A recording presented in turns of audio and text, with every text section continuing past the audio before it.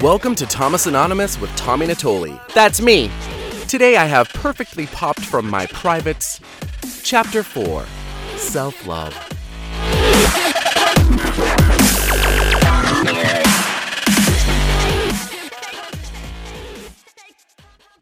When you Google self-love, the first definition says, regard for one's own well-being and happiness. This is not about that kind of self-love. By now, it's clear I sucked at doing boy stuff. I was never going to be good at football or basketball or baseball or landscaping, plumbing, being a mechanic. I was just bad at boy stuff. If Fat Matt ever asked me to go get him a Phillips screwdriver, I would stand there looking at the workbench for what felt like hours, wondering, which one's the Phillips? Which one's the Phillips? Which one's the screwdriver? Oh my God.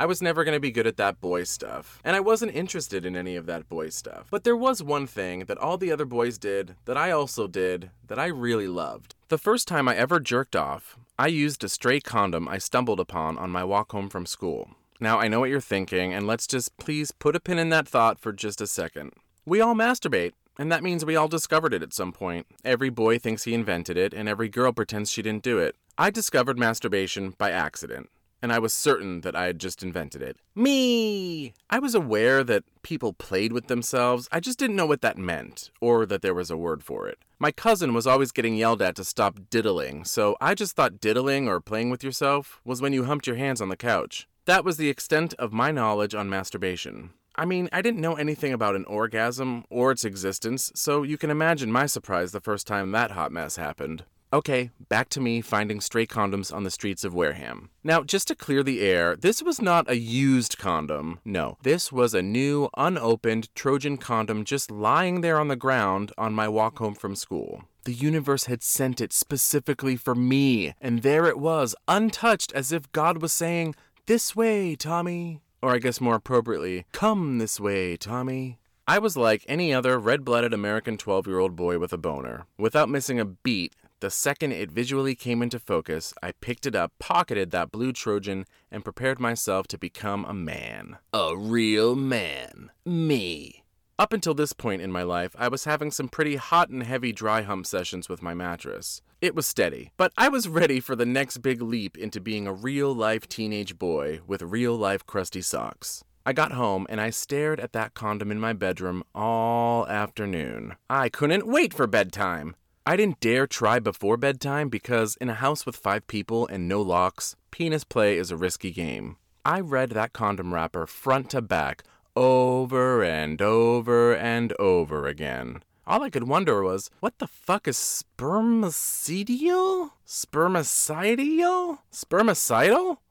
Sounded like poison, but I wasn't gonna let a little poison get in my way. Dinner that night couldn't have moved slower. Hey Mom, can we wrap this meatloaf to go? I got plans. As a kid, I hated bedtime, but this night I was ready for some investigative alone time. Usually, I was known for my long-winded goodnights, with a million questions and at least 2 farewell monologues to my mother. This was not a usual night. I gave a casual but affirming, "'Kay, night, Mom," and I flew down the hall and slammed my door shut. I was ready, and I knew I wouldn't be disturbed. My mom and Fat Matt were settled in for episode number 3 of Cops, so I was in the clear. I ripped open the label that I spent all afternoon gazing at, and I strapped on the lubricated condom. I knew how to put a condom on because I was raised by television, and one time Linda Ellerby showed me how to on an episode of Nick News. She used a banana, and it was probably the most complicated, confusing thing I ever saw on Nickelodeon. Anyway, back to me. Thanks to Nick News, I felt like a pro putting on this piece of manhood. And then it was on me, and there I was, fully impressed with myself and my condom and my dick. Okay, now what? Well, I guess this is the part where you need another person. So I just started to squish the condom around to see if it did anything else I wasn't aware of. This was the first time I experienced lubrication of any kind. And I'm sure any guy will tell you that lube is a game changer. No, wait. Lube is a life changer. I was in a fascinating shock as to what the hell was happening with my body. I squished that condom around and I felt my heart rate continually increase. What was I doing? What's going on? God, this is kind of scary, but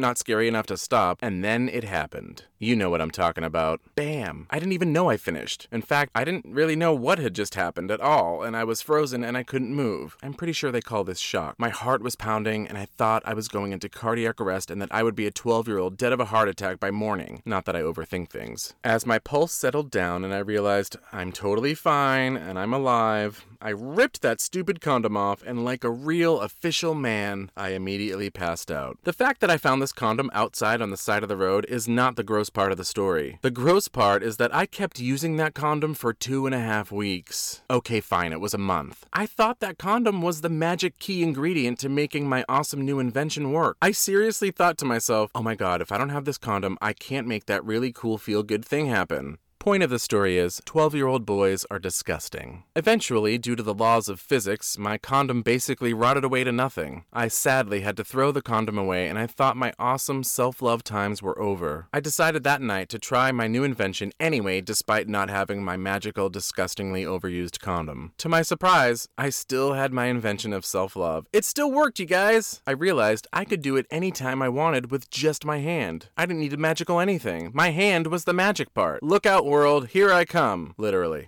I used to jerk off to everything and anything, from Matthew Lawrence and Mrs. Doubtfire to news anchors reading teleprompters. I was busy. I don't know why a 12-year-old would ever need access to porn. At that age, my imagination was so vivid and filthy I needed zero assistance. Although I did enjoy those underwear models and their bulges in the big Christmas Sears catalog.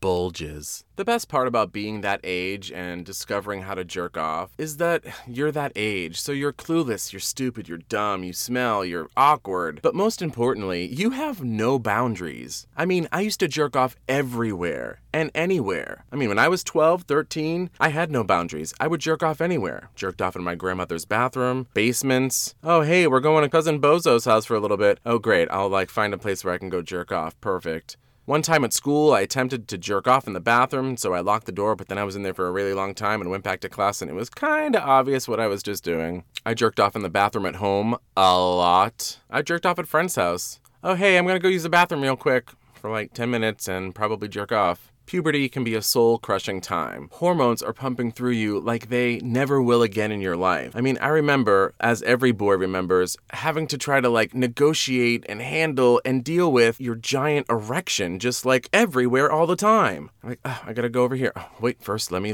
adjust my crotch nonchalantly, which by the way, there is no nonchalant way to adjust your crotch. I would always try to go in for the quick sweep up. So that's somehow quickly just sweep your dick up so that it stays smashed down. The cliche moment that film and television always show us is someone getting called on at class to go write something on the board. That literally never happened to me in the years of public school and boners. It was always where you least expected it. For example, if I was ever riding on a school bus, I would always get a boner. I don't know, something about the bumps on Main Street just did it for me. But then of course, the first stop after Main Street was my stop. And so it was always a battle of trying to hide my boner as I got up to walk off the bus. In your mind at the time, you think, oh my god, everyone's gonna see, oh my god, they're all gonna point, they're all gonna see, but as an adult, you realize everyone's so self-centered, nobody's looking at your crotch. It's funny how you have no boundaries when it comes to masturbating as a 12-year-old, 13-year-old. No boundaries, I'll do it anywhere. Oh, what, I've been here for 5 minutes and I don't really know anything about this place? Cool, where can I jerk off?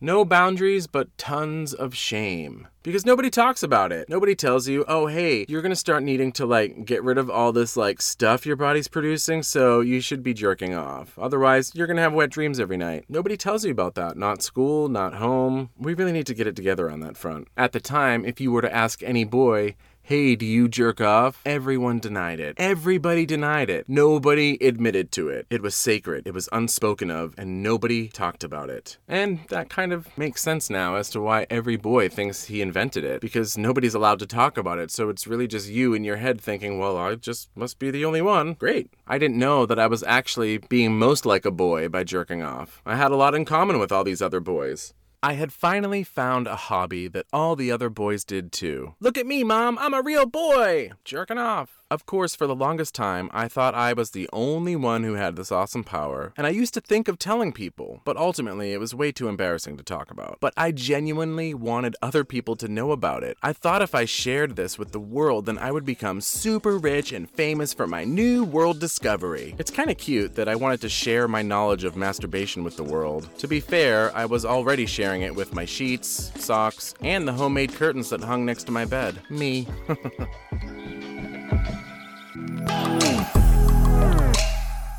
You did it! Yay! Make sure to follow me on Instagram at @TommyNatoli. And you can also follow the show on Instagram at ThomasAnonymousPod. Leave us a review on iTunes or just take a screenshot of some nice words you wrote and put it on the socials. What do I care? Express yourself. Thanks for listening. Okay, bye!